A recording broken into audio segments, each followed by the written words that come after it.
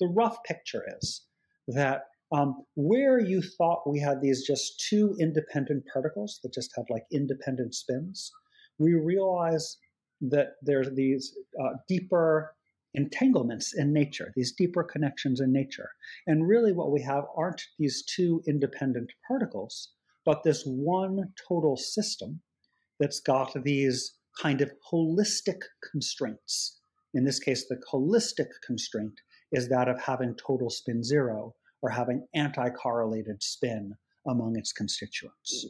And if we just started with the particles and thought the particles came first, there's no good way of explaining how it is that the whole system has what looks like a kind of emergent property of having total spin zero.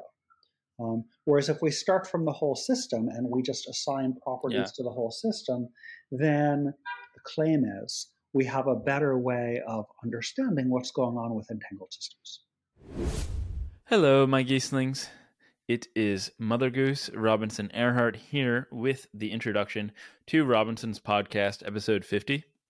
And it's pretty hard for me to really fathom how 50 episodes came out already. It really feels like I've just gotten started.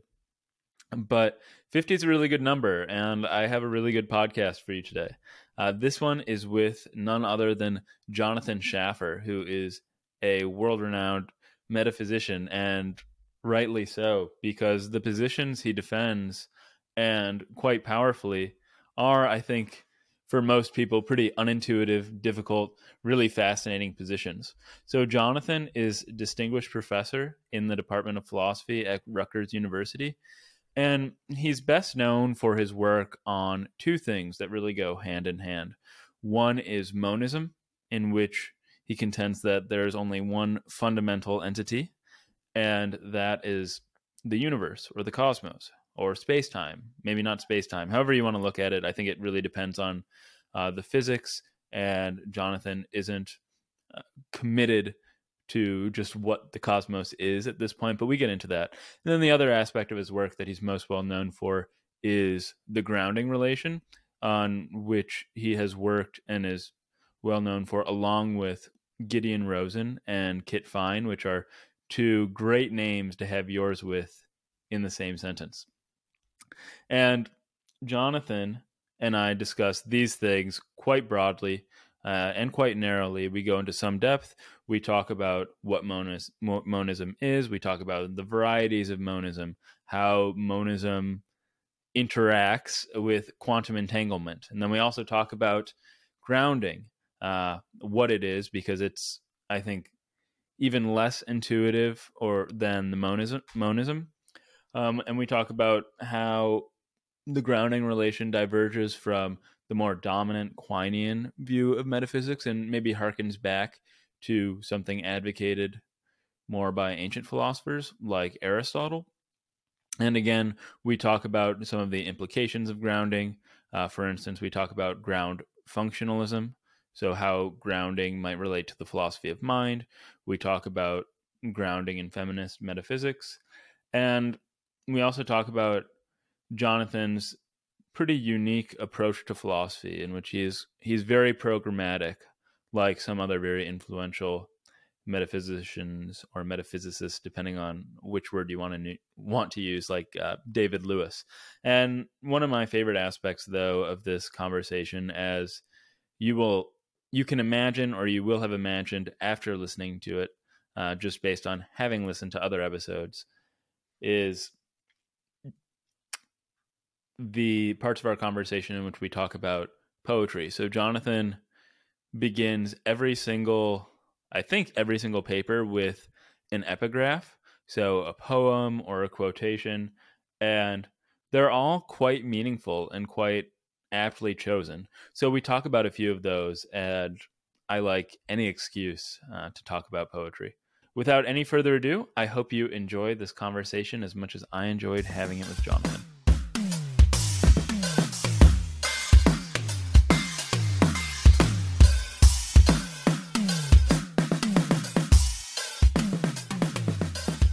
You very often start your papers maybe always, pretty much close to always, with a quotation from like poetry or ancient philosophy or elsewhere.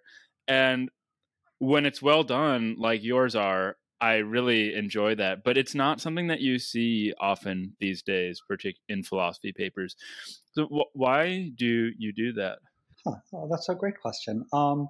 It sort of captures a kind of a spirit for me, or a thought. Sometimes uh, I feel like often what I'm doing when I'm writing a philosophy paper is I'm trying to take a kind of snapshot of a certain state of mind where I think, I've got some way of thinking about this issue that maybe will be insightful or at least interesting. And something about a line of poetry can sometimes really encapsulate that state of mind. So that's what I'm trying to communicate. Okay, no, that's perfect actually, because one of the ones that jumped out at me is you quoted from one of my favorite poems, "The Snowman" by Wallace Stevens. Ah, And awesome. the three lines that you quoted, I think, are the last three lines of the poem, and I'm just gonna read them. Please. So, for the listener who listens in the snow, and nothing himself beholds nothing that is not there, and the nothing that is. And that, so I find those lines very powerful. And philosophy aside, do they mean anything in particular to you? Like what frame of mind do they capture? Yeah. So I'll tell you what frame of mind they capture for me, and I have no idea if this is true to the poem in any deeper sense. I'm not a Wallace That's Stevens fine. scholar or anything like that. It just Yeah. it captures a certain austerity. It captures a certain silence and a certain just sort of observant vision. The paper itself is very much about on the topic of like what's really out there and what isn't. So something about the perspective of the last three lines of the poem kind of captured how I was feeling as the author of sort of like trying to like in this very detached, silent way observe uh, the world. Hmm. Yeah. For me, I mean it probably changes every time I read it, and taken aside out of context of the rest of the poem. For me, it just, at least right now, it gives me this kind of ineffable, like nihilistic feeling, but yeah, one of peace that comes from like the quiet of this winter landscape. So I think that we're on the same page. I'm curious, so is literature another of your loves beyond uh, poetry, beyond philosophy? Because I mean, you quote Yeats, Whitman, Stevens. Those are all poets who I've deeply loved over the years. Yeah, absolutely. I mean, in a completely like amateur sense, like I claim no like knowledge or understanding of it, but I've always since like high school been like a pretty avid reader of poetry, and it's always like held a lot of emotional meaning for me. Oh, that's awesome. Yeah, same.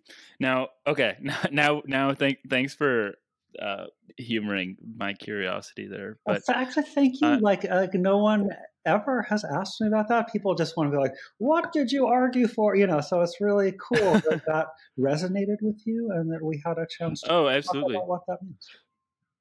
No, great. I mean, no, it wasn't just that the poetry, but I really liked the Marcus Aurelius, the Heraclitus. There, you had a lot of great people that you were pulling from.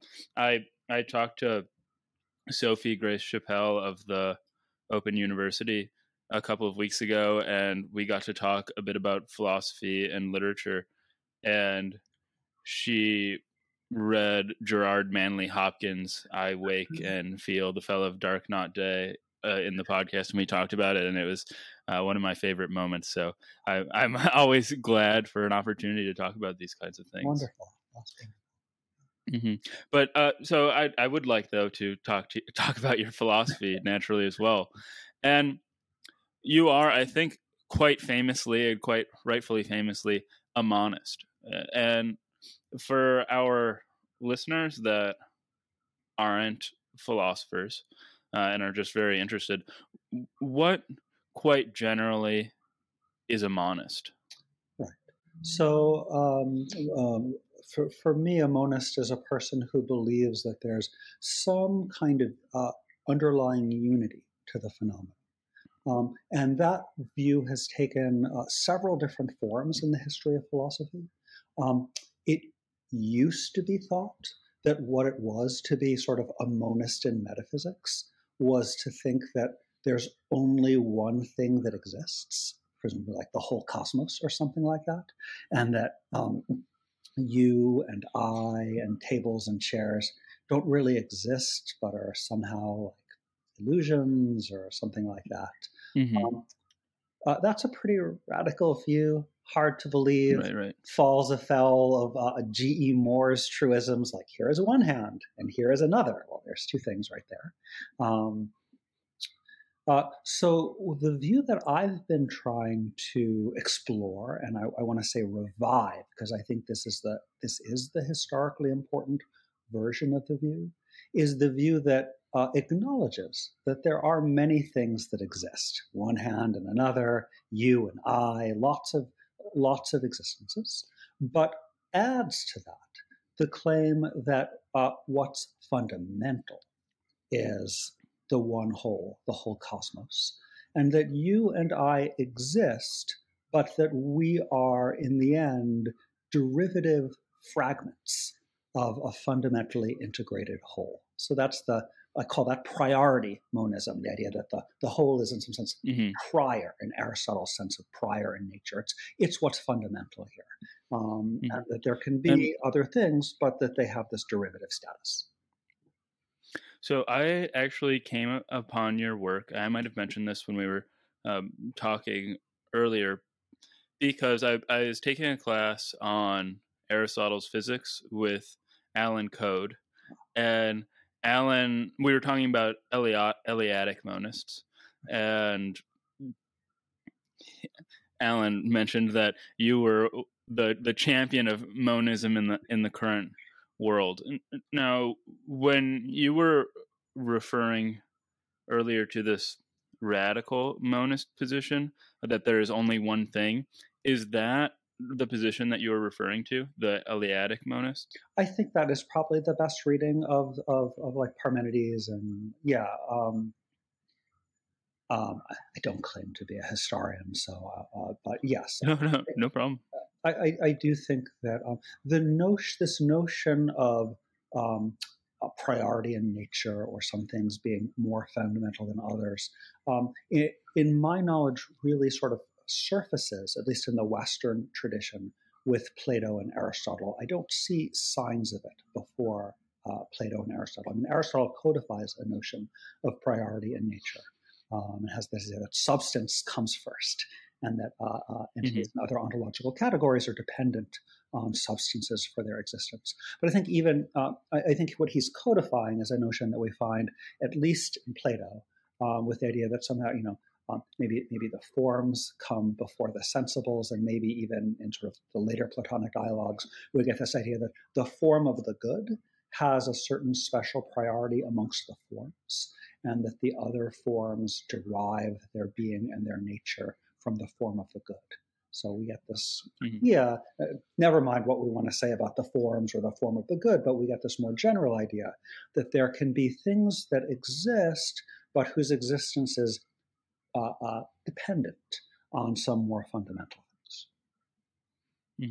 And before we get into the particulars of the various monisms and your position, I'm curious how you ended up becoming a monist, since it's such a minority position today. And you mentioned that you're not an historian, which is totally okay. But so I'm assuming it wasn't from historical considerations, and maybe just from initial problems or questions you were considering early in your career.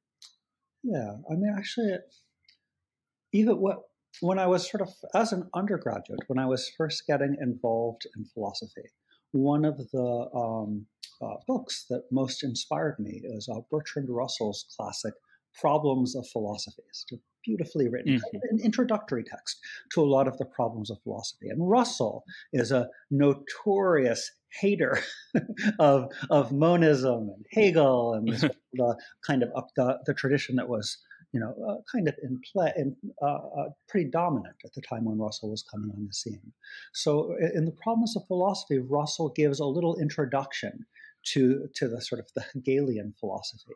And he describes it as this idea that the whole world is this one like integrated, almost like an organism, so that like the metaphysician, by finding like one little bit of it, could trace out all the interconnections and come to knowledge of this vast interconnected whole.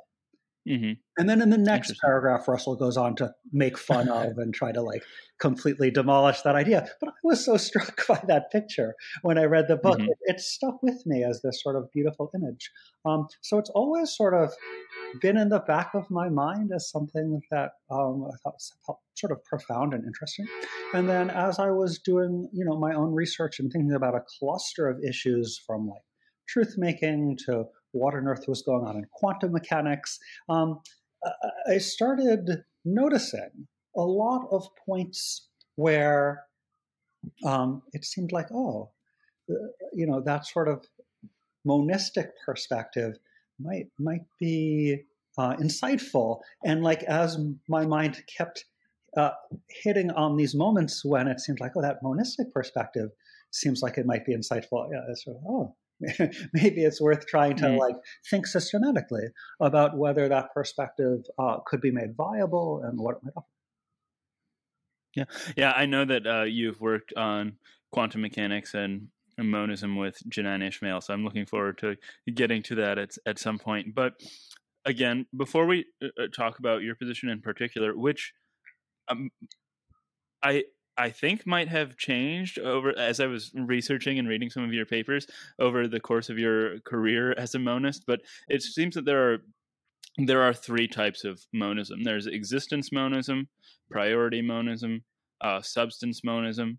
Existence monism, I take, is something that I was attributing to the Eleatics, where there's just this one thing, correct? Yeah. Great. And then so what are priority and substance monism? How do they relate to the first category? So, actually, I'm going to ask you to tell me more of what you mean by substance monism, because I can think of different things that different people might mean by that label. But I'll give something that you might have in mind. So priority monism would be the view that exactly one thing is fundamental. And when we talk about exactly one thing existing or exactly one thing being fundamental, it's usually the whole cosmos. That's the object of interest. Though, it doesn't have to be. It's interesting to play with that as a choice point as well.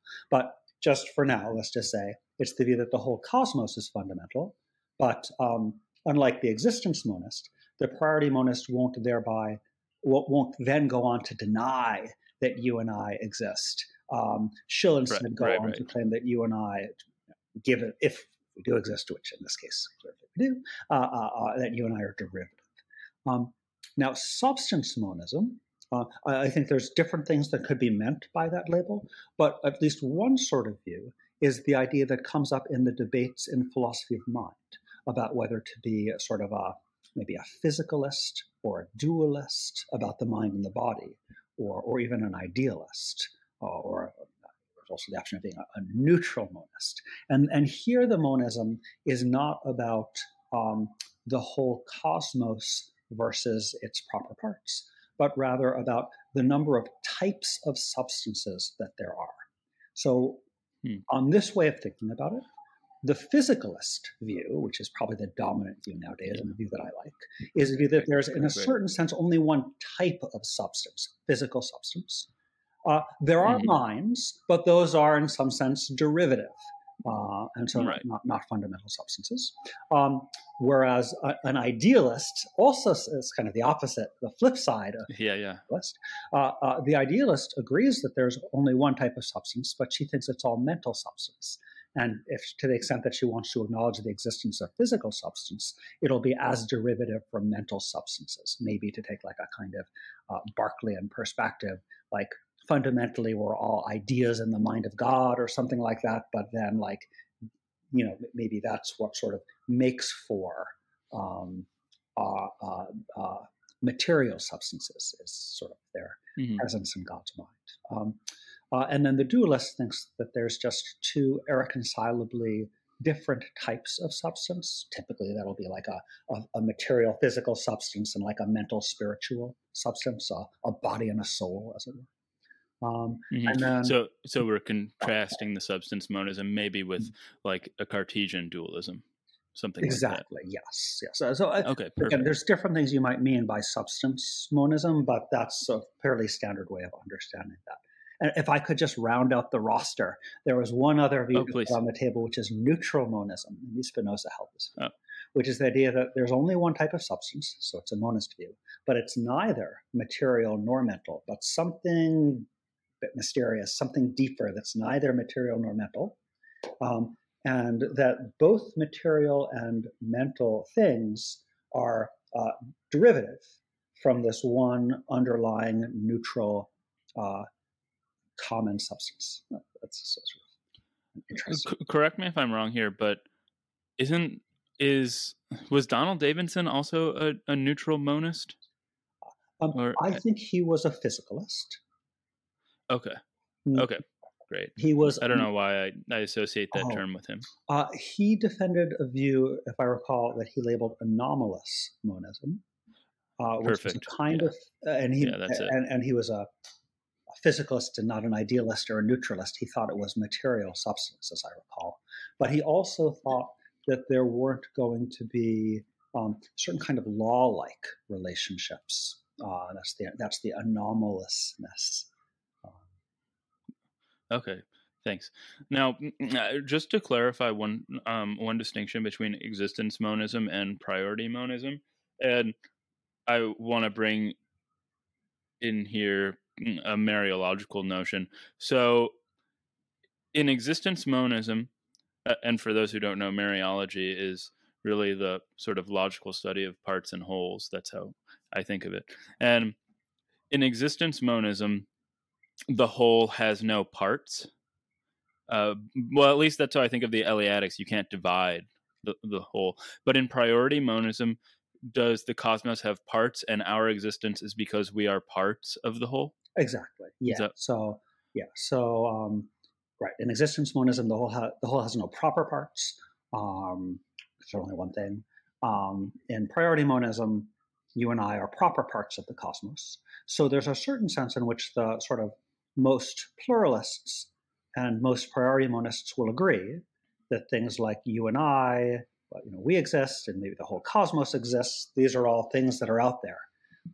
And what that debate is about isn't about what exists, but it's about what's prior, or what grounds what, to use a phrase that I like to use. It's about whether we should think of, a way to understand the pluralist is she'll say, well, you and I exist, and maybe like the little particles constituting us exist, and maybe the whole cosmos that contains us exist.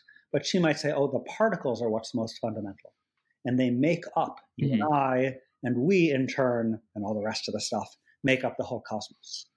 Whereas the priority monist kind of stands that picture on its head and says, no, the whole cosmos comes first, and its divisions are derivative abstractions imposed upon it. Is this the view that you just contrasted with priority monism? Is this what you've referred to as Mariological nihilism? That all concrete objects are simple? Good. So that's a different view. So Mariological nihilism is the view that the view that all objects are simple, that no objects are related by the proper parthood relation. So and that view can come in different forms too. So the existence monist is a Mariological nihilist. She believes in one very big thing, but it's mereologically simple. It has no proper parts. She doesn't believe that there are any things related by the proper parthood relation. There's also the more common form of Mariological nihilism in the literature is the atoms only, the little guys only view. Yeah. So that's the view that says, oh, there's just, a bunch of like teensy tiny maybe point particles. But that's all there is. They don't form any larger wholes. So you and I don't exist. At most, there are particles arranged Robinson-wise and particles arranged Jonathan-wise for these particles. Yeah. That's the nihilist view. So somebody like Trenton Merrickx might have been a nihilist. Yeah, he's a near nihilist. He's not a near nihilist. Okay. Yeah, he makes a certain kind of exception for entities that have emergent causal powers. So he thinks, in line with a kind of Eliatic dictum, that to be real is to have causal powers. And he thinks that for the most part, mereological wholes would at most be causally redundant upon their parts. So he has this example of like someone throwing a baseball through the window, and he says, well, think about the causal contribution of each particle in the baseball. And he says that all the causal work is done right there.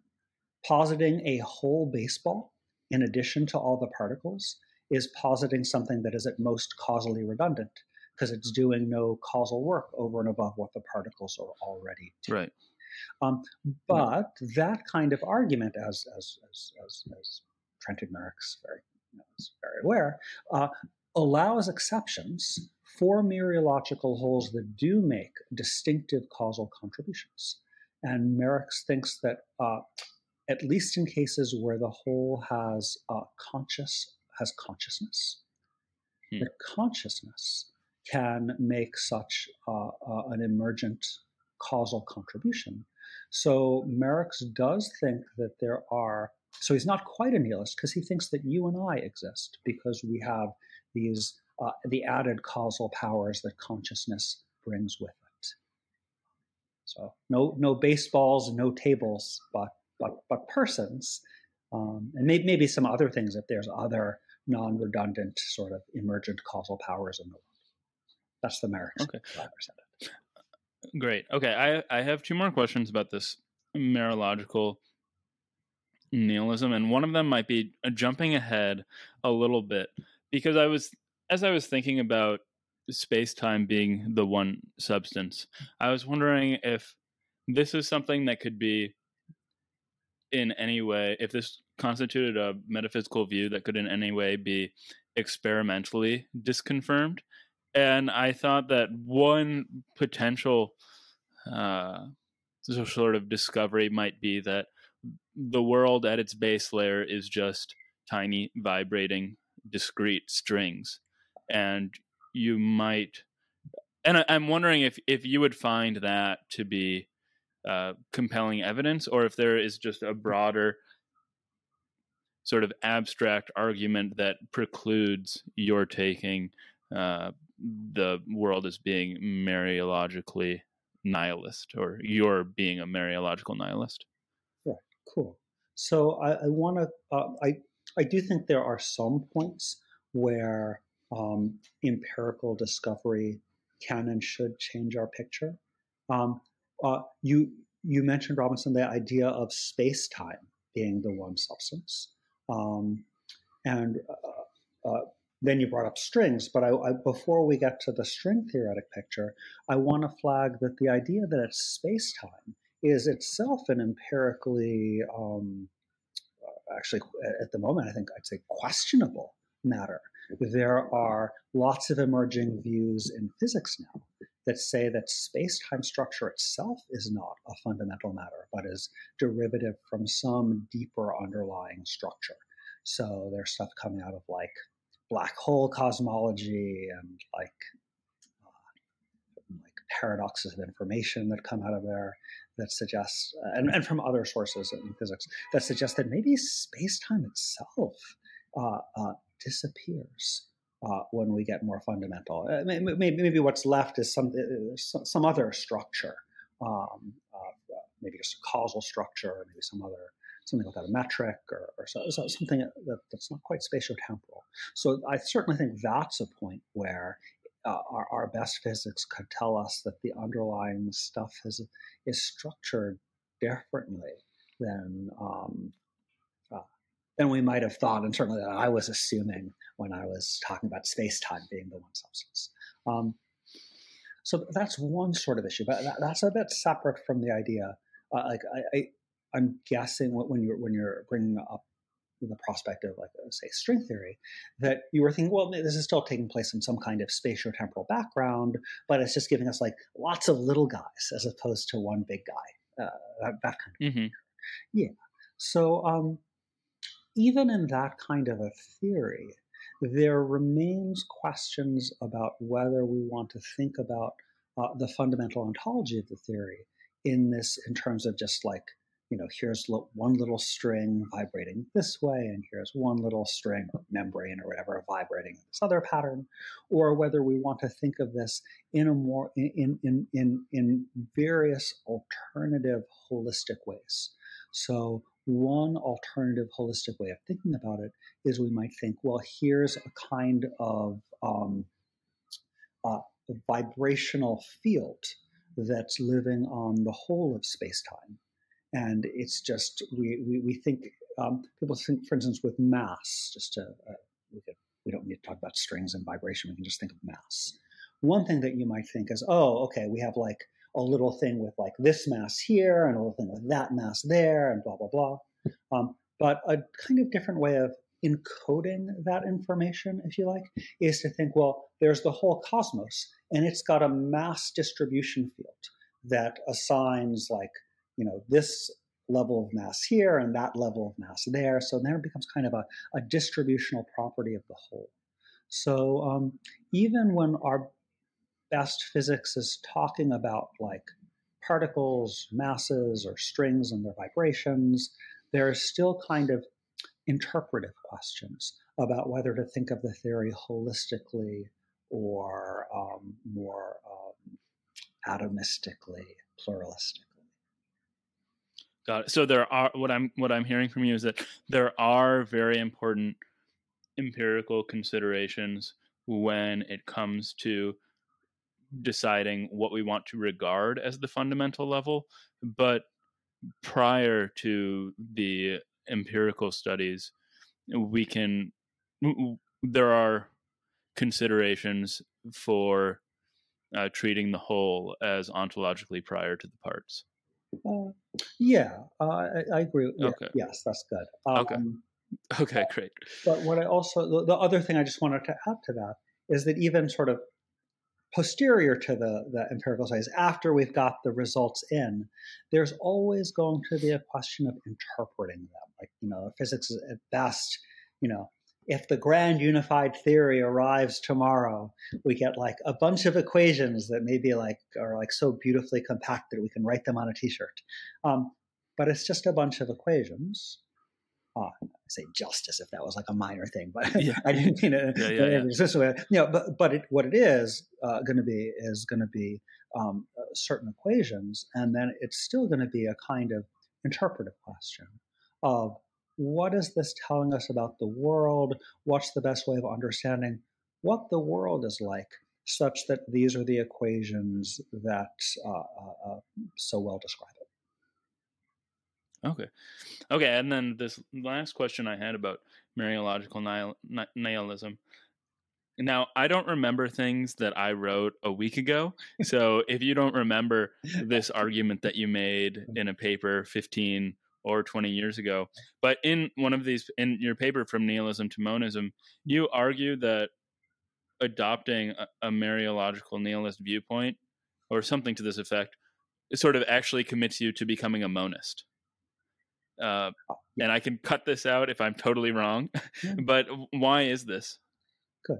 So, because it seems like it seems like a very tidy, nice argument, or a very explicit conclusion, I suppose. Oh, okay. Well, thanks. So this was this is so From Nihilism to Monism, and what the kind of monism, by the way, that I meant there was existence monism.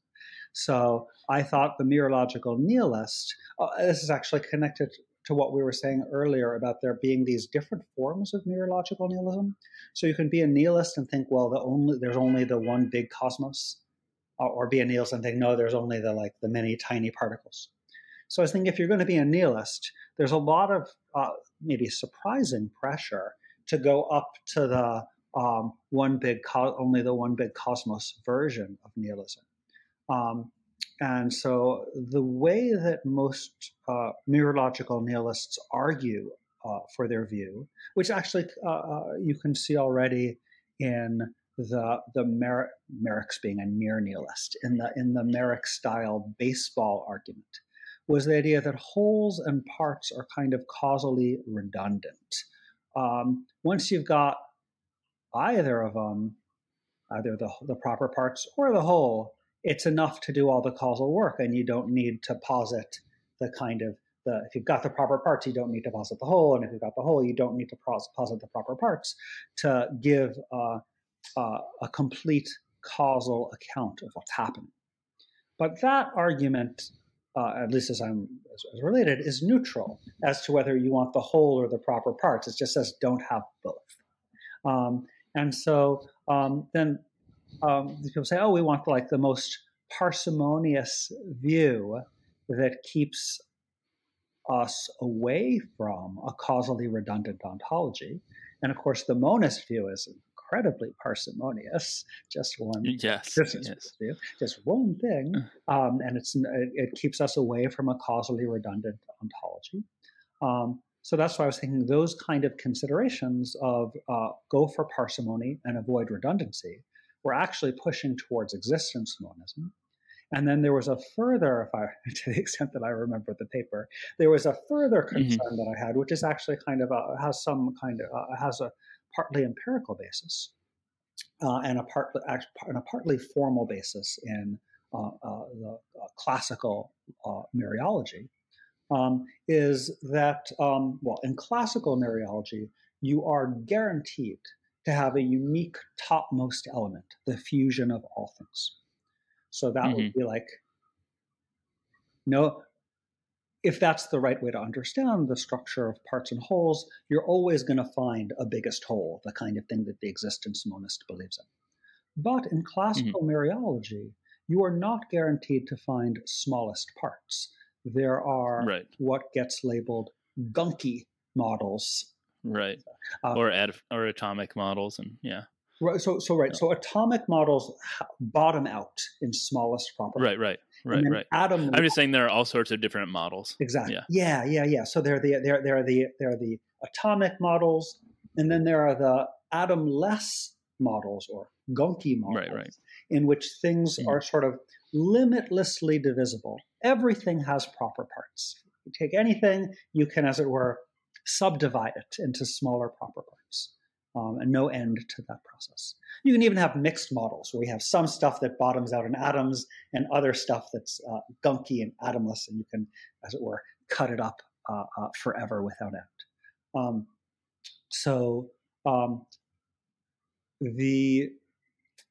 The mereological nihilist who wants to look to the smallest bits isn't guaranteed to find anything at all. Might not be smallest bits, and in gunky models of mereology, we don't find any smallest bits. Whereas the mereological nihilist, who instead of going with this pluralist option of looking to the smallest bits, goes with the monist option, existence monist option, of looking to the one big whole, she's guaranteed to find something to be the thing that exists by the lights of her theory.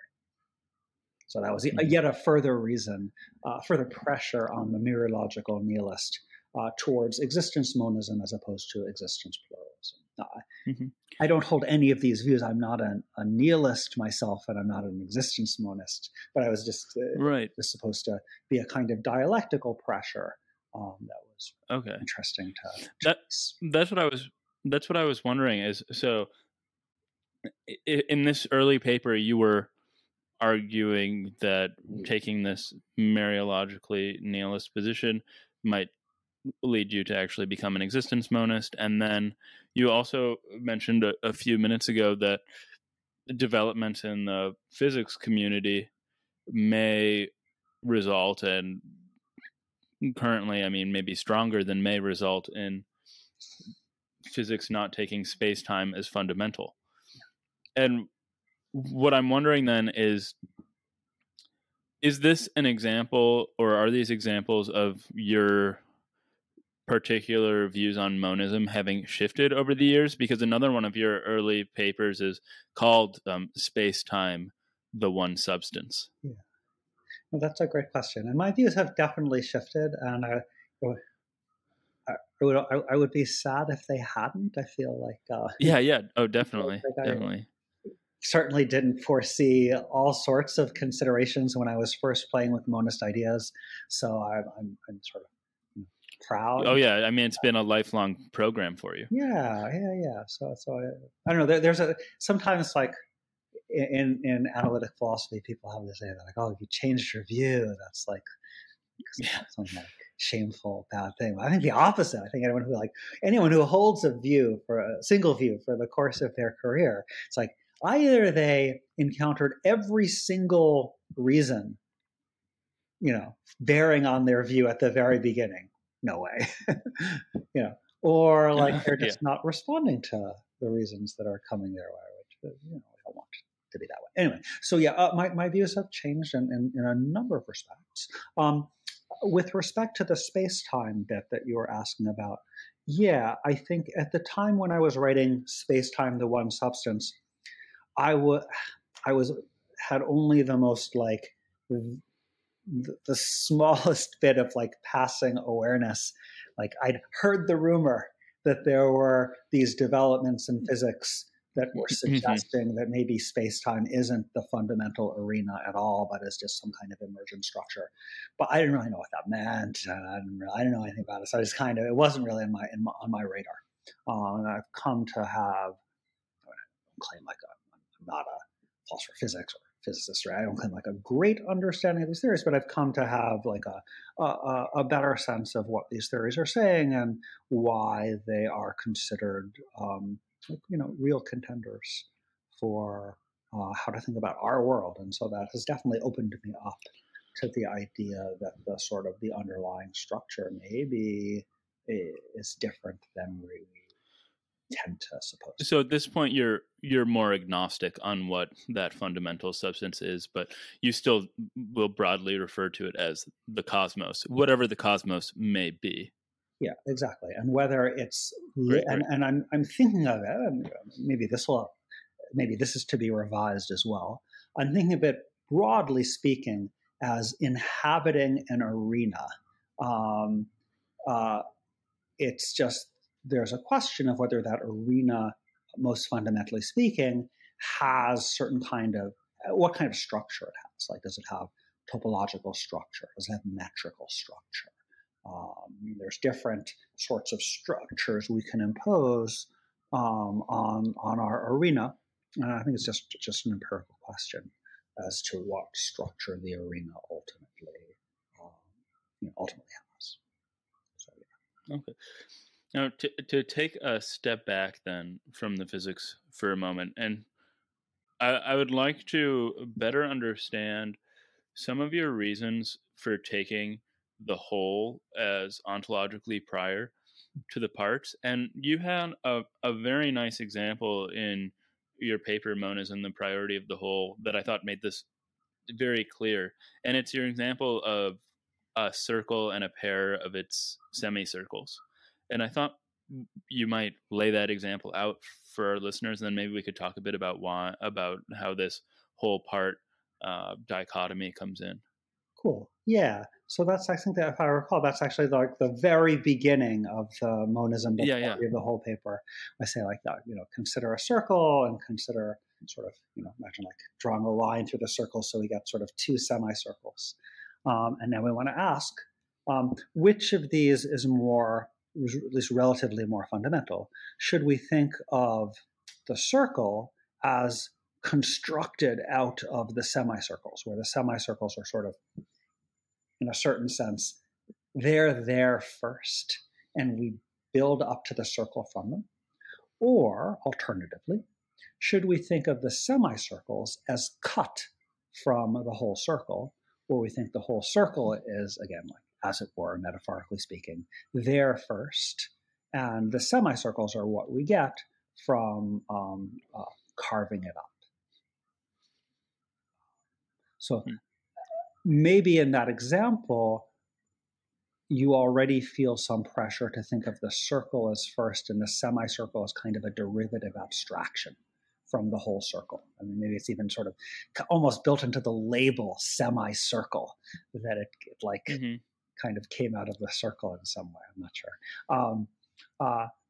So the example was not supposed to be like totally neutral. It was like supposed to be like a helpful way of seeing how monism could not only be a possible view, but maybe even have some attractions.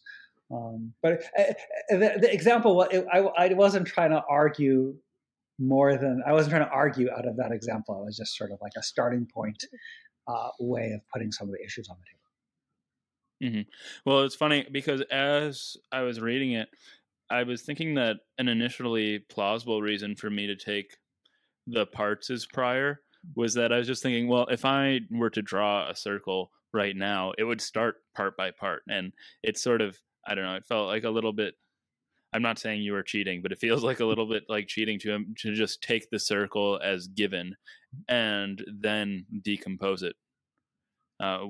Because for the circle to come into existence, it might have to come as parts. Right. I mean, I guess if you were to engage in like the causal process of like taking pen to paper and drawing the circle, you would draw the perimeter like, you know, in an extended process, sort of section by section. I guess maybe you had like a rubber stamp and you just stamped the circle on the page. Yeah. And it would all come in at once. So maybe this depends on like how you got circle onto page. But in the case of the cosmos, and when you want to think about the causal process of how the cosmos came to be, you know, sort of a like fairly classic picture now is like it all started at the Big Bang. So it was just all there already.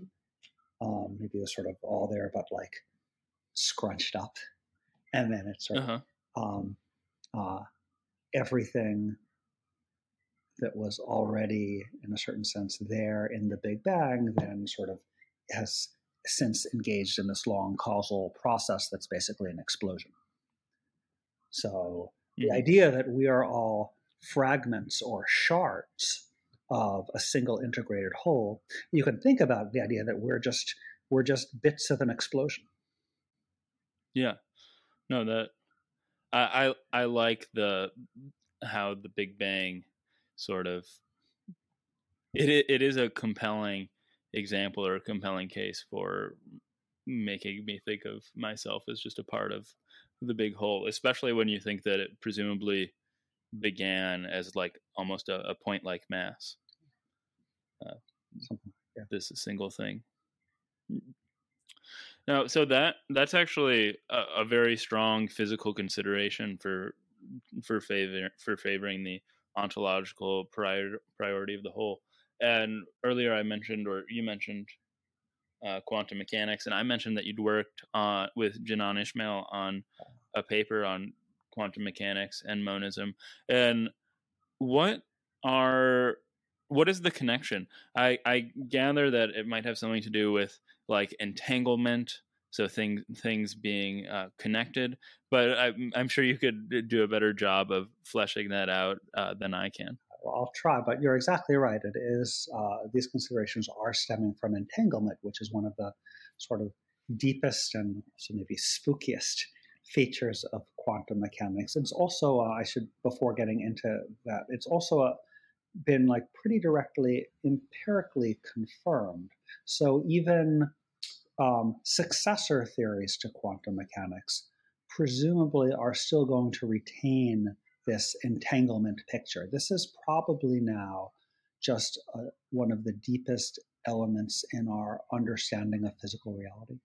And quantum mechanics encodes it in a particular way, but it's probably sort of going to be with us even like, you know, whatever comes after quantum mechanics, like in quantum field theory, for instance, like this, we still have this. It's probably going to be with us kind of in a theory independent way.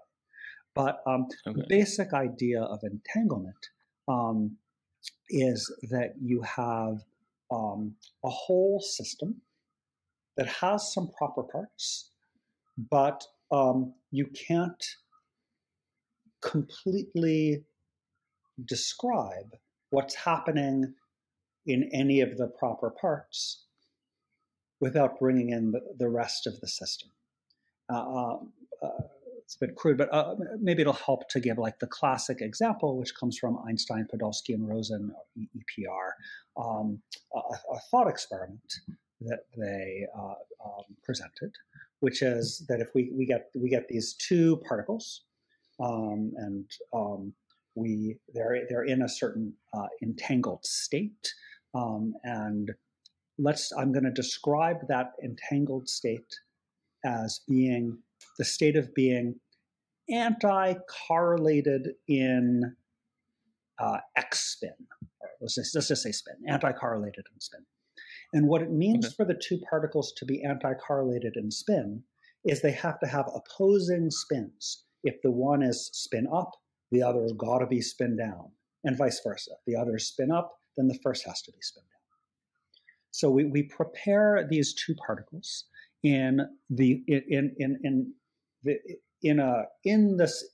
they're in a system, and the system has the state of being total spin zero, so that that means that the particles are anti-correlated in spin. And now in quantum mechanics, we can at least imagine that these particles are shot out, trillions of light years apart, arbitrary distances. And now, if we do a measurement on the one particle, quantum mechanics will tell us, well, 50-50, whether that measurement is going to produce a spin-up result or a spin-down result.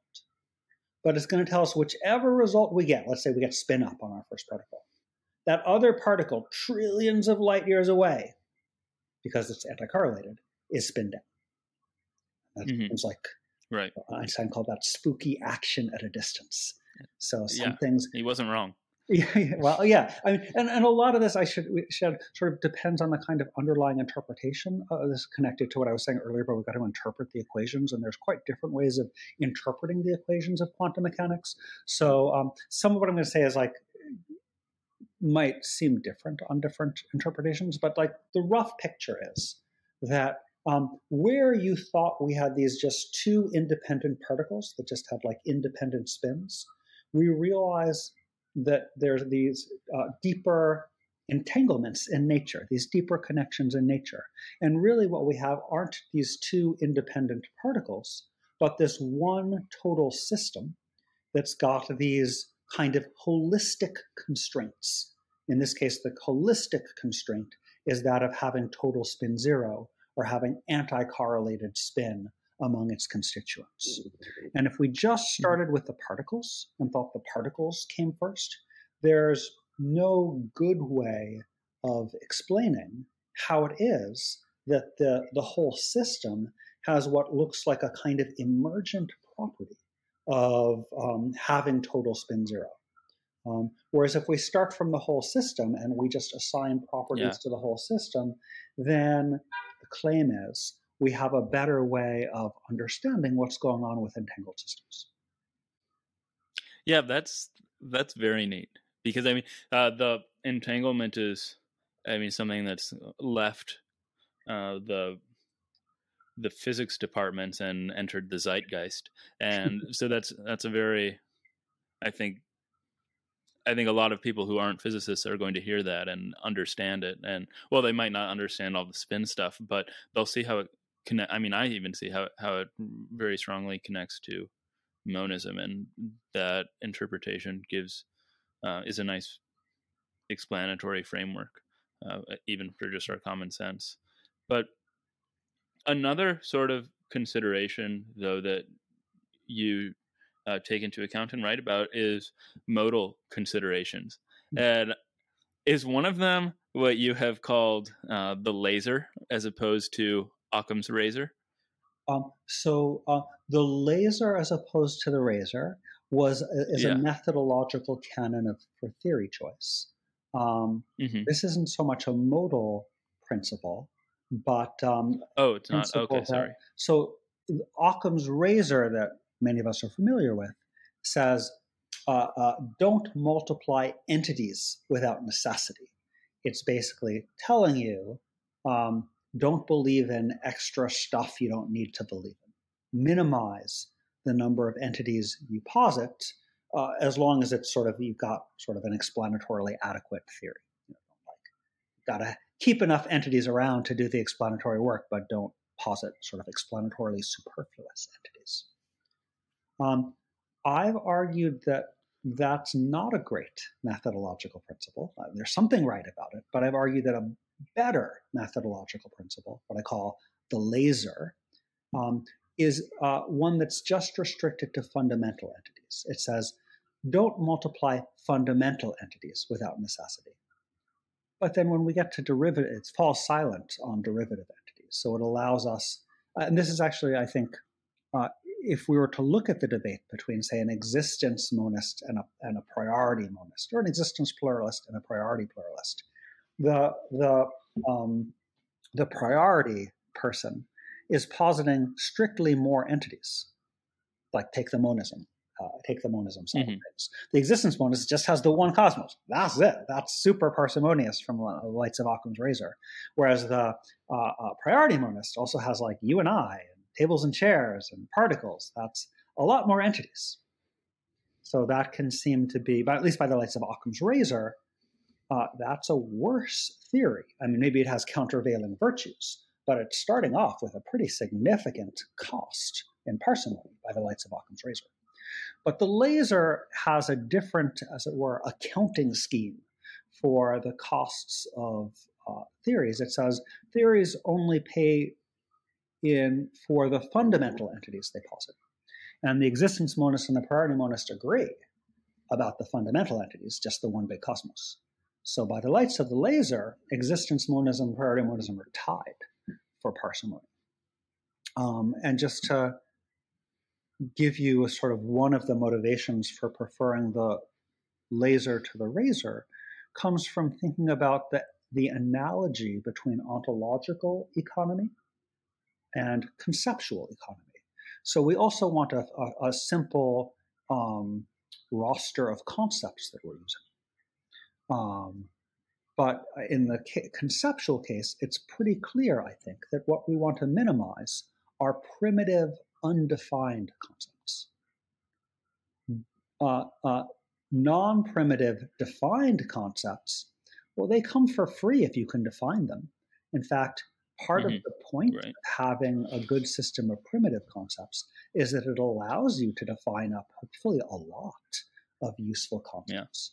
Yeah. If a system of primitives, of concepts, is shown to allow you to define up a new and useful concept, that's a cause for celebration. That's a great result for that system of primitives. Yeah, like the point in geometry, I mean, is so powerful as a primitive. Yeah, great example. But imagine now that someone said, oh no, I found that my system of primitives allows me to define a new concept. I've lost conceptual parsimony. I've got more concepts now. That would be a very misguided thought. They've got more concepts, yes, but they're defined concepts, so no worries. So I wanted to make the claim that exactly that analogy held on the ontological side.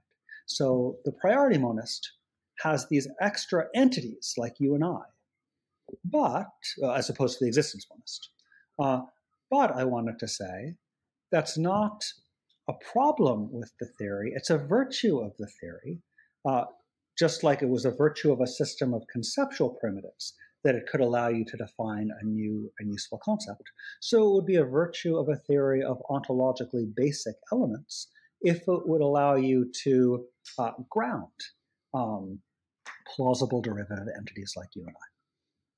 So that's the laser and the razor. So that's not. There's nothing. There's no like boxes or diamonds or necessarily. It's a canon of theory choice. Like which of two theories to prefer. Right. I made the mistake of seeing necessity and then jumping to modality when I see necessity written on in the title of a paper. I see that. But So when you refer to modal considerations for taking monism, I immediately then jump to David Lewis, because I know you got your PhD at Rutgers, but wasn't he Yeah, was David Lewis was on your dissertation committee, right? So absolutely. you I have think that it was. connection. Yeah, and more than that, I like, know he's influential. yeah, I mean, more than that, really. I mean, really, kind of my hero in so many ways. Like, I've really. Yeah. I was wondering. Really, I was going to ask that later. I mean, you, like him, are a very much programmatic philosopher, in that you're building a world in the same way that he was. But anyway, many worlds. do the yeah, for him, do the modal considerations you have in mind intersect at all with possible worlds, that sort of thing, or what are they? Yeah.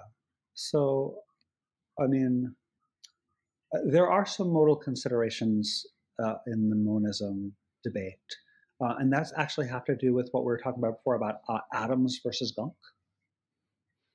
Um, and so there, the idea is that metaphysical theory, whether it's monist or pluralist, should um, have a certain kind of generality to it. It shouldn't, whichever theory is the true theory, monist or pluralist, should hold through all of the metaphysically possible scenarios and shouldn't just be a kind of metaphysical contingency that only holds in some of these metaphysically possible scenarios.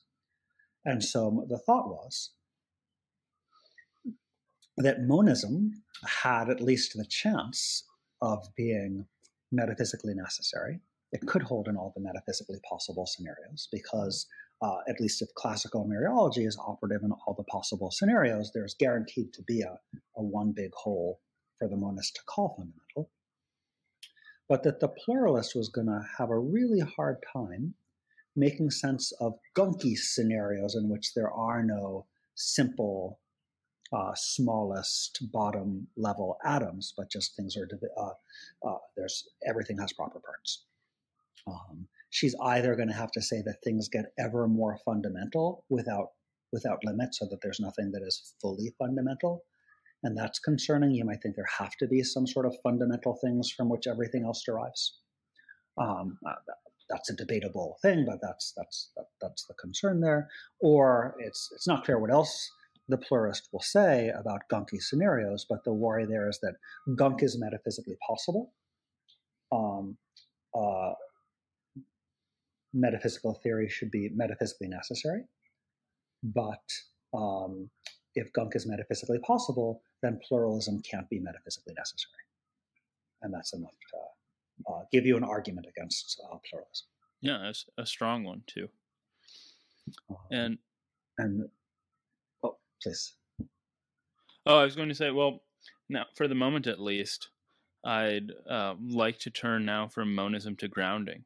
Cool. Even though the other big fork of your program, and it does though seem to me that it's very much related to the monism. And before we talk about what the grounding relation is and what grounding is, I'm curious now about how you became involved in this debate too, because it's also, again, results, I think, in a radical change from contemporary metaphysics. And it seems, as far as I can tell, that it sort of started with some of your work on, is there a fundamental level to reality, some of which you did with L.A. Paul. Is that, am I on track with my hunch? So the grounding stuff Or not? came out of stuff that Kit Fine, Gideon Rosen, and I, like roughly around the same period. Actually, I mean, Kit was really there first, but the three of us were sort of thinking about issues in grounding at roughly the same time. I do have this paper, Is There a Fundamental Level? But it was sort of a pre-grounding paper for me. I didn't really have those ideas in mind at the time when I was writing those papers. That's another point where my views have changed. Mm-hmm. But the grounding stuff came into view for me actually as a kind of offshoot of the monism project, though it's definitely come into like a full life of its own and then some. I mean, it maybe in many ways kind of eclipsed the Monism project, at least in terms of the interest that the community as a whole has taken in these matters.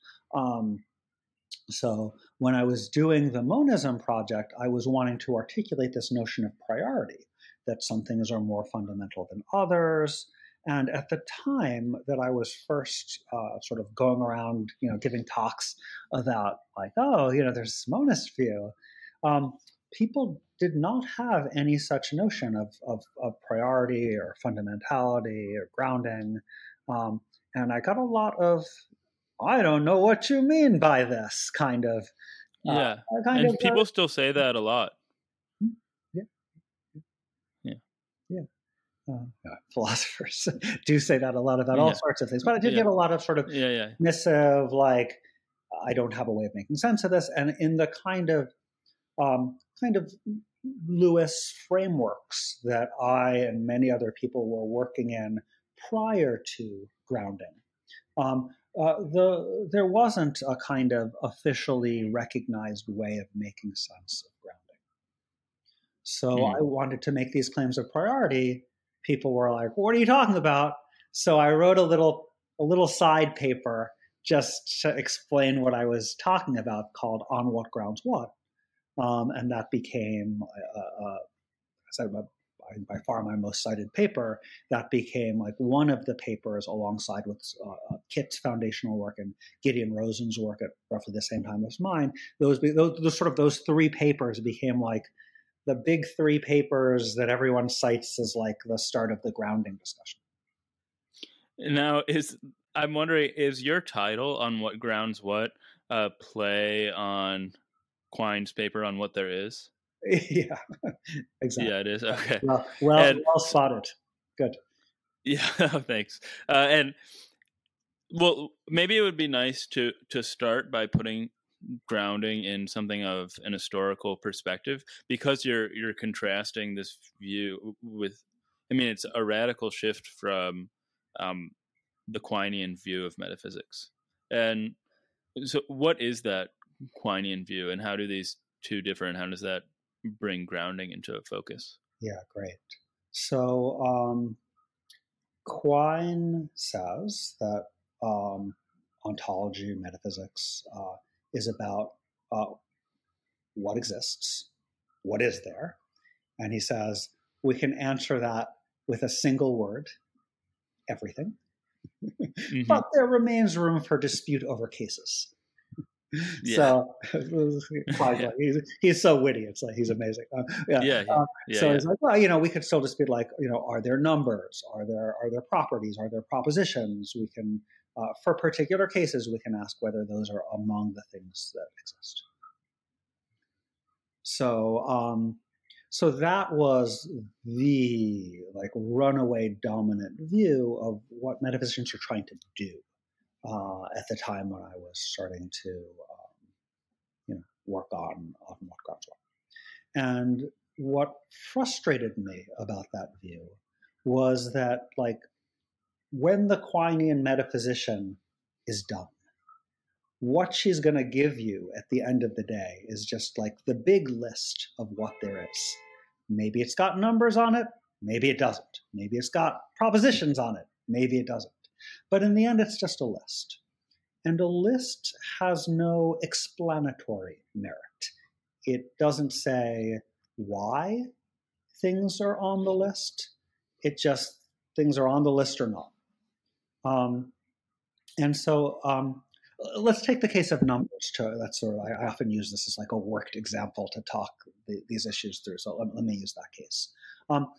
I was thinking, well, in the case of numbers, first of all, it's really obvious that there are numbers, and in the sense that there are these super hard to resist arguments for the existence of numbers, such as, are there numbers between 4 and 8? Give you a second. The answer is yes. Yeah. Thank you. Yeah. But if there are numbers between 4 and 8, then there are numbers. Okay. That is so, from like just the most blindingly obvious mathematical truisms, like there are numbers between 4 and 8, and logically impeccable inferences from there are numbers between 4 and 8 to there are numbers, we get to the conclusion that there are numbers. So if that's what metaphysics was about, I guess it just got really easy. But it seemed to me that kind of that missed the point of the metaphysical project. So my thought was the interesting metaphysical question about numbers isn't whether they exist, because of course they do. It's why they exist. Are they fundamental entities in a way that arguably Plato thought they were? Are they just sort of fundamental root ingredients in being that don't come from anything deeper but are there from the start? Or should we think of numbers as derivative from maybe some concrete structures in the physical world, maybe even from our own cognitive activities? Maybe they're just a reflection of how we think of the world. Those are all open views. So I thought the interesting question isn't whether numbers exist, but what, if anything, grounds the numbers. Maybe nothing does and they're fundamental. Maybe our minds do and they're mind-dependent entities, or maybe they come from concrete structures. So that was the sense in which I thought, that's the sense what was my understanding of the Quinean view was about, and the sense of why I thought it was unsatisfying for not giving us explanations for why the world is as it is, and also why I hope that grounding could do more. Before we continue, I'm curious. So you are very confident in that there are numbers, and Quine, for instance, I mean, it took him a lot to. I mean, he started out as a nominalist. It took him a lot to admit that there. Well, I don't even know if he ever explicitly admitted numbers to his ontology, but he definitely admitted mathematical objects. So, do you not find nominalist or linguistic nominalist, like Hartree Field's program, things like that, compelling at all, where they're trying to do away with numbers, and as opposed to saying, treating there are numbers between 4 and 8 as a statement implying the existence of objects called numbers, is more just like a manner of speech and saying something completely different, like according to the fiction or whatever it is, there are numbers. Yeah. So let's see. I do think that there's a way in which we can understand what was and respect what was motivating a lot of nominalists, including Field. And it's the thought that we don't want to allow numbers in fundamental reality.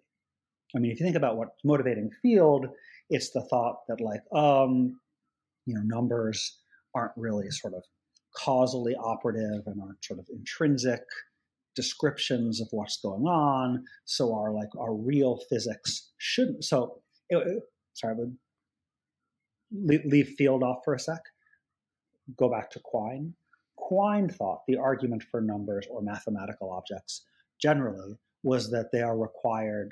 It looks like our best physical theories quantify over them, so they're required by our best physics. And then in comes Field and says, well, no, actually, it's important that our best physics not use numbers. And he had a kind of replacement program.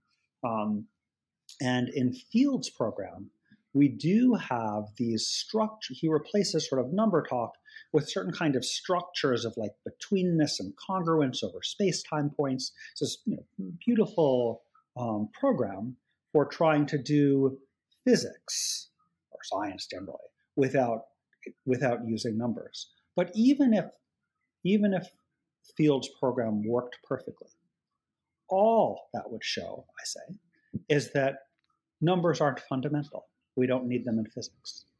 What Field would have accomplished by my lights, so this isn't how he thought of it, but I think I'm going to say this is a better understanding of what Field would have accomplished if his program were successful. He would have shown us how and why numbers come into the world on the basis of certain betweenness and congruence relations between space-time points. So I think Field, and that reconciles Field's arguments that we shouldn't want to quantify over numbers in fundamental physical theory with the arguments that, of course, there are numbers. In particular, there are some between 4 and 8. Okay, no, that's extremely helpful. So, thank you for that. Returning to the context again. So why? I know you're not an historian, which is totally okay, but why do you contrast Quine's view of metaphysics with an Aristotelian view, and you sort of characterize what you're doing as reviving that in a way? Yeah, because I do think the sort of things that I was saying were missing from the Quinean view were actually there all along in the Aristotelian view. And this goes back when I was talking about priority at the very beginning of our discussion. So there's the sort of codified in Aristotle's notion of priority in nature. So Aristotle, I think, already had this, I think, quite natural and intuitive idea that there are, I mean, he does say that he does think that there are numbers, but the question isn't whether they exist, it's why they exist, or how and why they exist. And to answer that, we want to say what's most fundamental and how the less fundamental or the derivative entities come into the world on the basis of the most fundamental entities.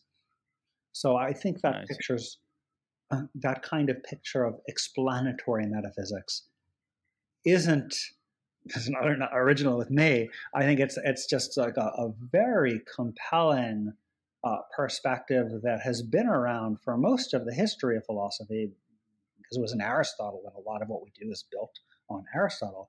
But it got forgotten in the last 100 years when the logical positivists came and kind of bulldozed a lot of the structures of metaphysics that had been in place. We lost in the philosophical community. We lost a lot of important metaphysical concepts. So I always sort of saw what I was doing as a bit of a kind of recovery program of kind of reminding other metaphysicians that, this sort of conceptual scheme that we tend to be working in, that we get through, like, Quine and Lewis, maybe impoverished with respect to sort of the big picture metaphysical tools that we need. And if we go back a little bit, before the positivists came and sort of knocked over a lot of metaphysics, we'll see that there was a much sort of more robust and deep understanding of metaphysical structure that tried to argue is worth reviving. Well, there's one last historical character who I'm curious about his role in all of this, and that's Rudolf Carnap. How did I'm guessing it's closely related to Quine, but how does he figure into the ontological considerations and grounding? Yeah, great. So Carnap is usually, like, if you, like, at least before the grounding stuff came into the discussion, like, you go back to the metaphysical textbooks and you're like, what is metaphysics? And people usually sort of presented this big debate between the Quinians, who think that metaphysics is about what there is, and that's revealed by what's quantified over in our best theories. It's the one view, versus the Carnapians, who are sort of skeptical or in some sense hostile to metaphysical inquiry. So sort of there was this kind of older view that, like, what metaphysics is was sort of, that's the Quine-Carnap debate. But really, right, Quine and Carnap agreed about a lot. They both agreed that metaphysics is about what there is. It's about existence questions. Neither of them thought of themselves as historians or thought that was like a historically rooted idea. In fact, Quine at one point says, I don't care about history. He says, I'm happy to call it metaphysics just because I like the idea of taking names that were used for meaningless projects and like repurposing them for something useful. So, maybe as Heidegger in mind, I don't think he was a fan. Yes, definitely not exactly. Quine and Carnap agreed about a lot, and then they had, by my lights, like a kind of a fairly small scale dispute about quantification and sort of holism of meaning, where Carnap had this idea that existence questions have this, like, there's an internal to a framework reading and an external to a framework reading. I don't want to get into sort of the nuances of Carnap, but the way I see it, Carnap and Quine agreed on what, by my lights, is the sort of fundamental issue here, which is that metaphysics is about what there is. And then they went on and disagreed about whether that question has a univocal meaning and, you know, what its meaning or meanings is and what kind of methods we might use to answer that question, or whether we maybe ought to dismiss that question, at least on the readings that the metaphysicians give it. And what I want to say in opposition to that whole Quine-Carnap view is that metaphysics isn't about what there is in the first place. It's about what grounds what. It's about these more explanatory structures. Sure. And okay, perfect. Well, then that leads directly to what exactly is the grounding relation? What grounds what? So the grounding relation is the relation between a more fundamental source or sources and its less fundamental result. So whenever we think that there are some things in the world that are more fundamental than others, and where some of those non-fundamental things are like, we want to think of them as the results of those more fundamental sources. Let me pause just to give you a more concrete example. I think it'd be very natural to think that there are particles in the world, but there are also chemicals. There are also like, you know, these like larger molecules and things like that. Yeah. But it's someone who just stopped there and like just wrote, you know, they give you their Quinean little, you know, list or telephone book of the entities. Here's the list, and they've got particles, chemicals, and they don't say anything more. They're double counting a bit. Okay, yes. Well, they've missed a certain important structural relationship between the particles and the chemicals. Maybe, leaving the monism stuff to the side, let's just pretend now that let's just say that particles are good candidates for fundamental entities. And maybe they are. You'd still want to say that the chemicals exist in virtue of the particles. The reason why you have, let's say, a given H2O molecule here is because you had a bunch of particles arranged and related in the right ways that give rise to an H2O molecule. So the idea was H2O wise. There you go. Yeah. So the idea is, if you just drew up the list of what there was, you'd be missing the structure of what's fundamental and what's derivative on the list. And grounding, but you're asking what the grounding relation is. Grounding is just, so anytime we say that some entities are more fundamental sources, and some entities are the derivative result of those more fundamental sources, so maybe the particles in the H2O molecule are exemplifying this relationship, then we want to say there's a relation between the sources and the result. These are not unconnected entities. There's a relation, and grounding is just the name for the relation between the more fundamental sources and the less fundamental result. You can think of it a bit like metaphysical causation.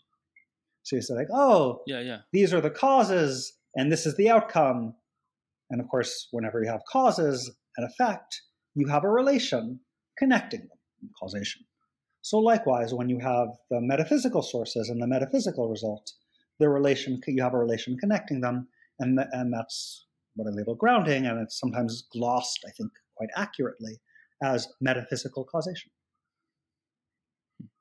And relating back to monism, then, I suppose that the cosmos is ultimately what grounds everything as the most fundamental entity, but maybe the actual picture of how it grounds things is going to depend heavily on the science, on developments in physics. Yeah, absolutely. And Okay. likewise, I mean, I don't think that's particular to monism. I think, the pluralist also, I mean, it's actually, like, if you actually look at the sort of chemical investigations of the structure of water, it actually turns out to be really complicated. And like the kind of ball and stick chemical models of like H-O-O, it ain't that simple. So all of this turns out, like, from whether you're a monist or a pluralist, it gets like pretty, complicated and involved, and like, the empirical understanding of these matters is, in flux. Okay. Well, now I'm curious about some other aspects of your work. They do touch back on the grounding and the monism, but first is cognitive science and metaphysics, because that's a lot of what I talked with Lori about Cool. a few episodes back, and it was really fascinating. I think we talked about how important it is for philosophy to be in a dialogue with other subjects, and the sciences in particular, or linguistics or mathematics, depending what branch you're working on.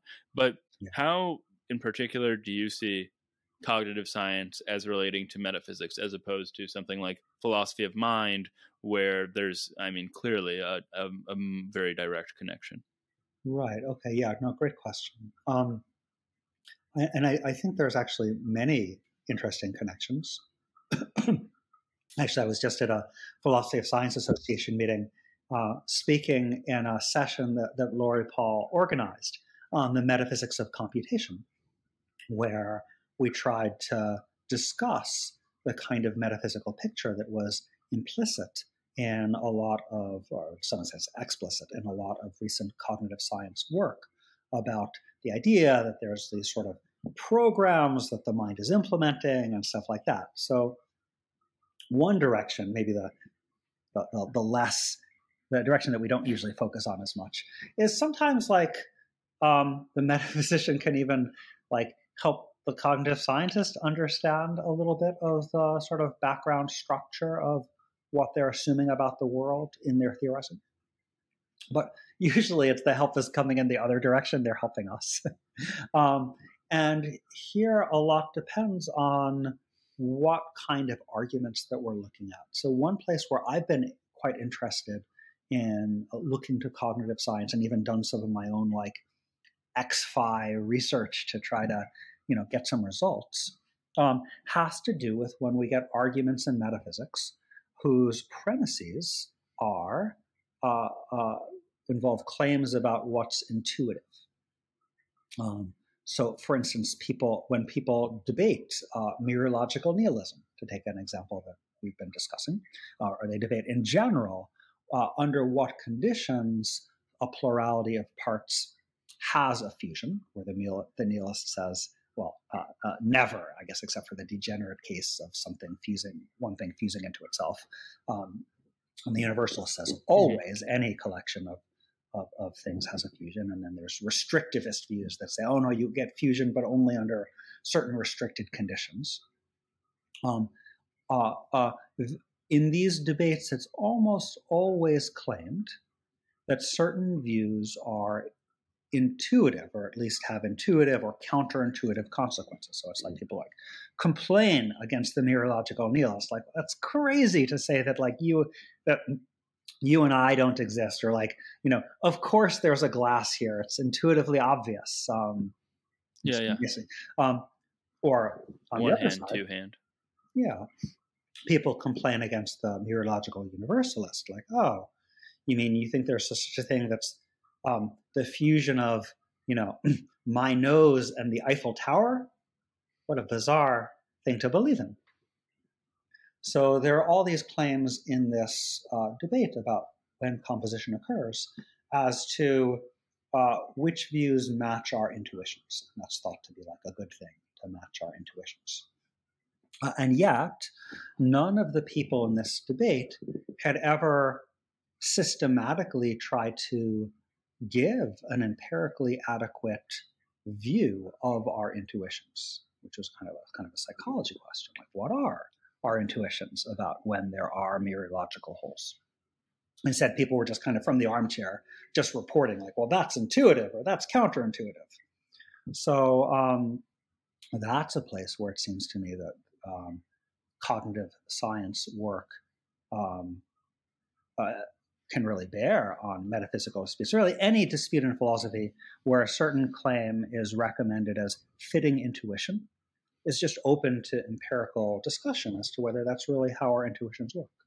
And actually, on the mereological issue, I actually did a bunch of research with David Rose. And we found was something actually a bit shocking to metaphysicians, though I think not surprising for people who are more familiar with cognitive sciences, which is that our intuitions about when objects compose tended to turn on our attributions of purpose. So that's something we don't find as a metaphysicians don't really consider that as an option, right. But our brains are wired to ascribe purposes. We're natural-born purpose ascribers. And what Dave and there's some really great work by Deb Kellerman on this, with the idea she calls the sort of promiscuous teleology, the idea that like people just like willy-nilly ascribe. This is the kind of view that you hear when people say, oh, everything happens for a reason. There's a purpose for everything. Mm-hmm. And it turns out, like, she's primarily does developmental psychology. She'd bring kids into her lab, and she'd be like, "Why is that rock pointy?" And like, "Oh, it's so that the lion can scratch itself." What are clouds for? Oh, clouds are for rain. So kids like naively, spontaneously, fluidly would ascribe these like purposes to all throughout the world. And so what David Rose and I found, like kind of building on Deb Kellerman's work, was this idea that whether or not people say that mereological fusion has taken place and there is a whole, swings with whether or not they thought the whole system had a purpose. So just to take one sort of example to illustrate what we had in mind, like one of the classic examples in the literature from Peter van Inwagen is Van Inwagen says, well, just merely being in contact isn't enough to make for a mereological whole, because he says, well, imagine that two people shake hands. He says, surely in the moment they shake hands and come into contact, we don't get the creation of this new thing, the fusion of the two handshakers. Or he says, or also for like things being like, stuck together. He says, well, if they shake hands and have crazy glue on their hands so that they get them stuck together, that doesn't make a new thing. And what David Rose and I were able to do is we were able to actually flip people's intuitions about whether shaking hands would make for a new thing by shifting whether there was a sort of a purpose to the composite system of the two people shaking hands. So we had one of our prompts, we had a vignette in which there was a sculptor who would ask the two people to come shake hands so that the sculptor could make a sculpture of two people shaking hands that was going to be called Unity. And when people saw the two people shaking hands as having the purpose of being the model for a sculpture, then suddenly they said, there's something there. There's the two people. There's the thing that is made of the two people, which is the model for the sculpture. So that was an example where I think cognitive science, even cognitive science done by metaphysicians, because they weren't that interested in those questions, can be very informative to metaphysicians because it tells us what our intuitions really are. And a lot of arguments in metaphysics are premised on intuitions in an empirically not well-based way. No, I mean, the intersection of metaphysics and cognitive science is endlessly fascinating. One other question I had about your debunking project, which is what I gathered this is all called, also relates to the folk Mariology. And it seemed like there was another aspect beyond this teleology and composition was related to persistence judgments. What's the story there?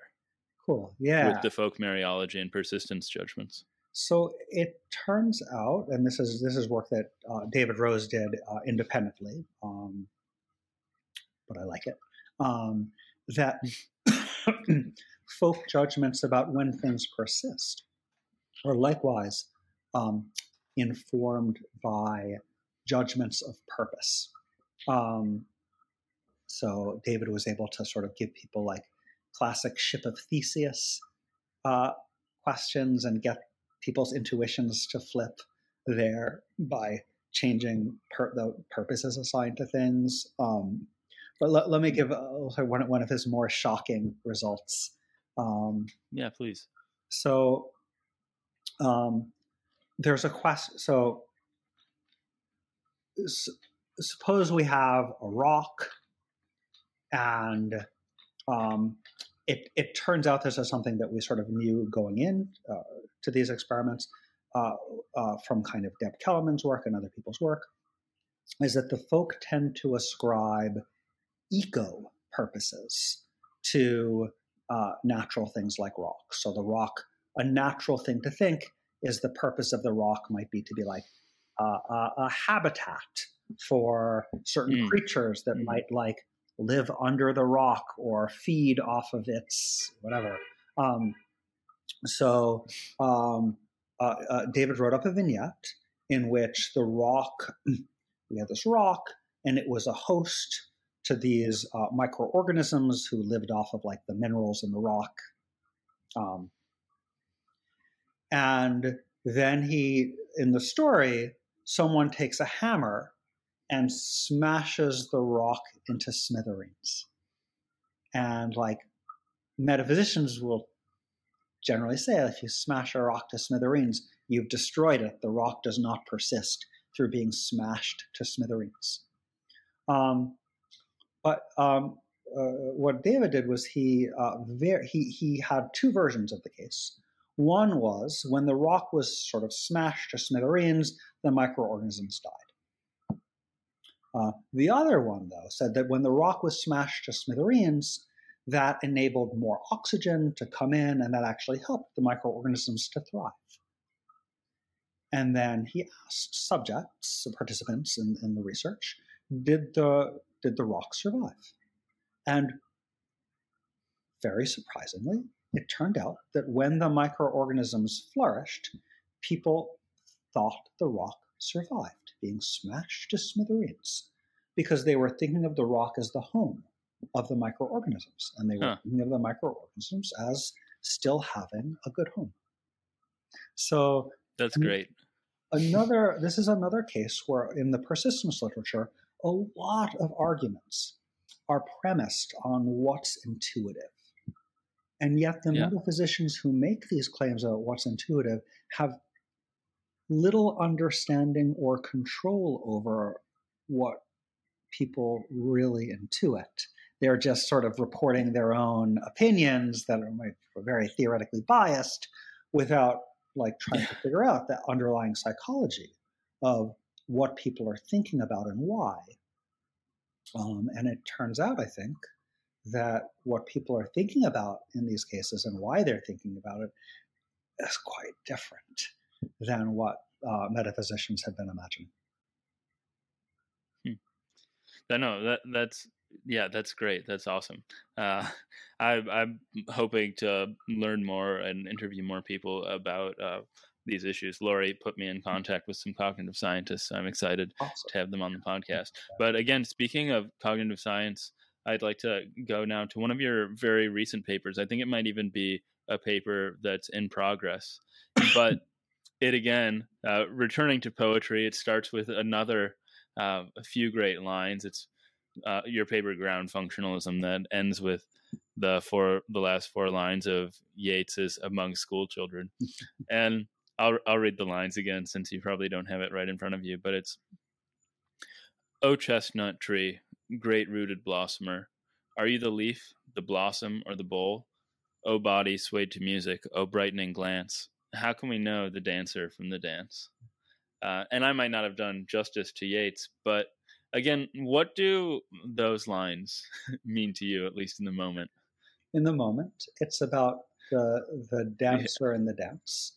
It's about the idea that um, to have a certain status is just to, in some cases, is just to dance in the right ways. What makes someone a dancer is just that they're dancing and they're dancing. And likewise, the view defended in the paper is that what makes for a certain mental state is just the system dancing in the right way.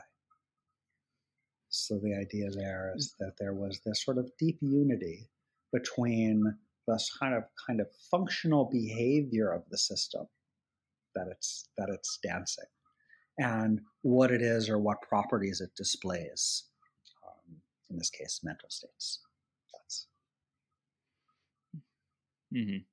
And this, I mean, might be getting too literary, but the the alliteration, the all those B's, the rhymes at the end, the assonance, they all really contribute to the sense of unity as you're reading those lines, which I'm sure is part of why it really stood out to you in that way.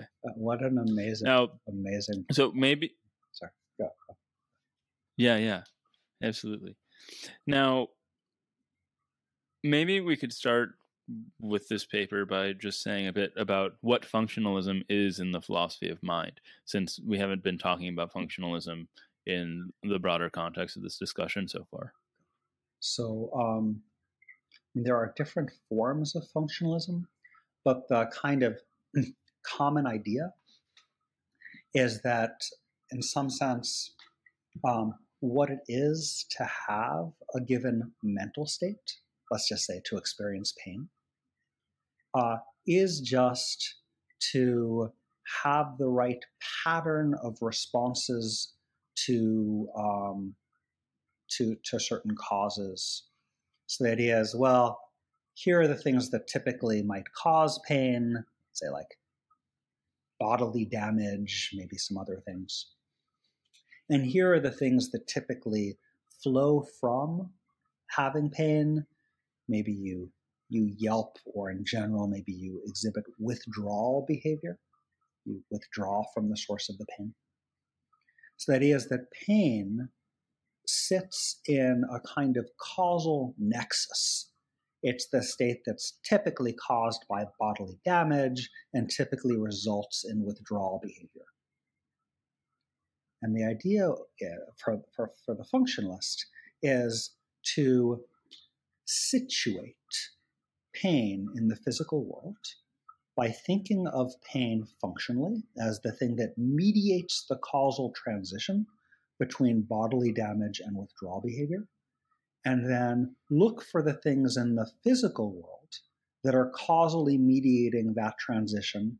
So it might be that every time you experience bodily damage and you wind up withdrawing, your C fibers fire in your nerve. This is actually an empirically very bad example. It's not really how things work, but it's the sort of philosophically familiar. This is another example, actually, where like the sciences can correct the philosopher. But just to stick with the example, let's just suppose that it's C fibers that are causally mediating the transition between bodily damage and withdrawal behavior, that, by the lights of the functionalist, is the clue for where to find pain in the physical world, and a reason to think that pain in the physical world traces to, using that as a kind of in a neutral way, traces to C fibers. And then where does the functionalism connect with grounding? That has to do with that traces to. I was saying traces to in a neutral way. So I see. the most standard forms of physicalism will identify pain with C fiber firing, or maybe with something more general, but they'll go in for an identification. Something in the brain, yeah. Mm-hmm. The ground functionalist was denying an identity between pain and anything going on in the brain, but instead claimed that there was a grounding relationship, that pain was a separate thing, or a different thing, not identical with C fiber firing or any brain activity, but rather the metaphysical result of the brain activity. So the idea is that just as we might say that the H2O molecule is the metaphysical result of having the particles arranged and related the right way. It's not identical to them, it's the result of them. So the pain might be not identical to the C fiber firing, but the result of it. Now, I'm wondering where this differs from the less novel discussions of like supervenience relations between mental states on brain states. So in a way, you can think of it as a successor view to the supervenience discussions. So the supervenience people were the people who went in for the identity view were typically considered the reductive physicalists. And supervenience was held out as the non-reductive alternative. If you want to be a non-reductive physicalist, you went in for supervenience. And grounding, generally in the metaphysics literature, is claimed to supersede talk of supervenience for making sense of dependence relations. So I do actually think of this as a kind of inheritor of the supervenience tradition and a kind of superseding improvement. Instead of saying that the mental states globally supervene on the physical states, we say the mental states are grounded in the physical states, and then talk about why that marks an improvement.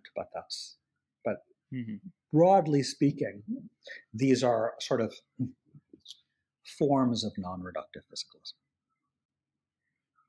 I see.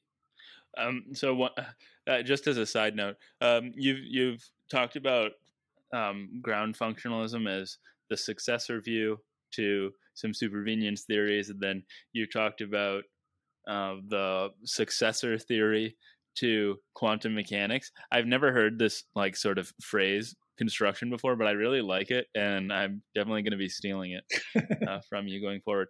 And okay, if the listener hasn't no noticed, trademarks, it's okay, it's a nice great. phrase. If the listener hasn't noticed, I'm trying to understand more of the implications for your program on other, and sorry if I for keeping referring to it as your program, I hope that's okay, but for some of the implications of your program for other areas of philosophy. And one place that I didn't expect to find it was that there have been some debates about grounding in feminist philosophy, and in particular feminist metaphysics. And why, to start there, what's the connection, and why have some people viewed the grounding relation as hostile to feminist metaphysics? Yeah, good. So the connection is that one crucial notion that comes up in feminist metaphysics and in general in a lot of social ontology is this idea that certain things are socially constructed. So in feminist metaphysics, one of the core claims in the field is that gender is a social construction. And in social ontology generally, said that like money is supposed to be a social construction, maybe laws are social constructions, maybe race is another example of a socially constructed status, where the idea, in the case of money, is sort of intuitively clearest. The idea is like the idea that a given piece of paper has monetary value is, there's nothing like intrinsic to the paper that like bestows monetary value on it. Rather, it's just that we all, in this case, so it's almost like we all just act as if, we dance the dance as if it has monetary value. And that's what all it takes to bestow monetary value on a thing that doesn't have like any natural or intrinsic monetary value. And you can think of sort of social constructions views of gender as having a similar sort of feel to them, which is the idea that there isn't any like pre-existing natural division between like the men and the women or whatever gender categories are operating. Yeah. Rather, it's that we all start sort of dividing people up and treating people in differentiated ways based on how we sorted them into boxes. And the reality of gender isn't this pre-existing, just like the value of money, it's not this pre-existing thing that was governing our sorting. Rather, it's this thing that just comes out later, as it were, because we sorted people into boxes in this way. That's what makes for gender status. So this notion of social construction is really a crucial notion throughout feminist metaphysics and throughout social ontology. Yeah, definitely. And there's a question of, what is this notion? What does it mean to socially construct? And so that's I sort of came into the debate at that point and argued that grounding is sort of a perfect fit for understanding what social construction, for understanding the relation of social construction. So the idea is that the socially constructed is supposed to be this non-fundamental, derivative, generated outcome that's explicable in terms of the materials it's socially constructed from. And that grounding is supposed to be what makes things non-fundamental derivative outcomes that are explicable from a certain basis. So that is like social construction, I think I said like, it waddles, paddles, and quacks like a grounding relation. It has like kind of all the features of grounding. So I argued that we have like that the grounding theorist can be helpful to feminist metaphysics and to social ontology by giving us a very natural and fitting way to understand social construction. Yeah, and then there were objections largely from Elizabeth Barnes that certain frameworks for doing contemporary metaphysics, and my style grounding framework got included among those, didn't leave a place for feminist metaphysics and was hostile to feminist metaphysics. I think that was a bit of a misunderstanding of my program. There are certain programs in fundamental metaphysics that say all there is the fundamental stuff, and that's all we should be interested in. And those kind of programs, and there are people who hold that view, those kind of programs, they don't have any real interest in derivative structure. So if you think that metaphysics is just about what's fundamental, then you think metaphysics may be just about sort of the stuff that physicists are turning up, something like that. You don't think it's about what like chemists are turning up or about what sociologists are turning up. So you don't think that there's any like deeply interesting issues in the metaphysics of gender. So I can see how there is room to complain that sort of metaphysical framework doesn't leave much room for feminist metaphysics. So Ted Sider, who has a kind of a view like this, has contested that. So I don't want to take us down on that. But my own view was never that metaphysics is about what's fundamental. Actually, the bumper sticker version of my view is metaphysics is about what grounds what. And that's got 2 slots in it for the grounds and the grounded output. So it's about, so on a grounding framework, metaphysics isn't just about the bottom. It's this relational thing about the more and the less, the more fundamental sources and the less fundamental result. And I think that's actually a super useful tool for social ontology, because we want to see certain social statuses, perhaps gender, as a non-fundamental output of some more fundamental sources. And more deeply, we want to understand what those sources are and maybe even how we can change them. Right. So in fact, you think that, or your position is that the grounding relation is actually can be quite helpful for social ontology and a feminist metaphysical program. Yeah. That's right. Okay. Neat. You are very much like a project-oriented philosopher, and not all philosophers are like that. Some are dilettantes. They sort of stick their they work in all sorts of areas. So is there a reason or something about you as a character that has resulted in you pursuing philosophy in this way? That's a great question.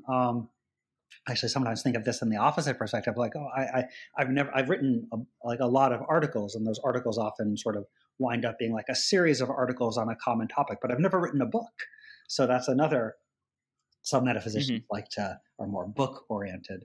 I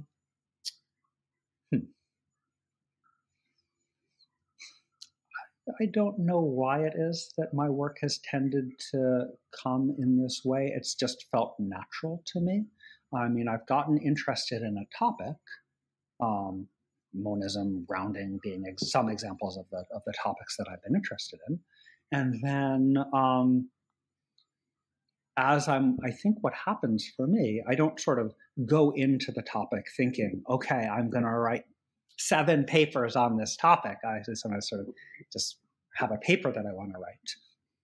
But then as I'm working on the paper, I'm seeing other connections, and, thoughts are naturally sort of spinning out in different directions. And I'm, in the good case, like engaging with other people and getting comments, and that sort of naturally will raise new considerations. So what starts as one paper for me often sort of naturally spins off into a cluster of papers, sort of further developing the idea or responding to objections, or, so I think what's happened is maybe the best way that I can understand this is I've had the good fortune to have had many excellent interlocutors. You've been talking about Lori Paul throughout. She's someone who I've interacted with a lot. And there's just a lot of other outstanding people. Ted Sider got mentioned recently. He's another example of someone who's just been super helpful to me in terms of getting feedback and comments. So I've had the good fortune of having a lot of help in terms of just critical engagement with the ideas that I'm working on.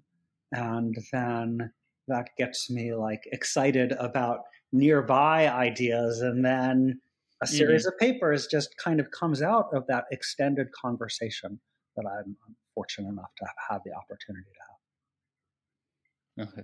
Well, thank you so much for talking with me today, Jonathan. I learned so much, and I'm sure my audience is going to get a ton out of this as well.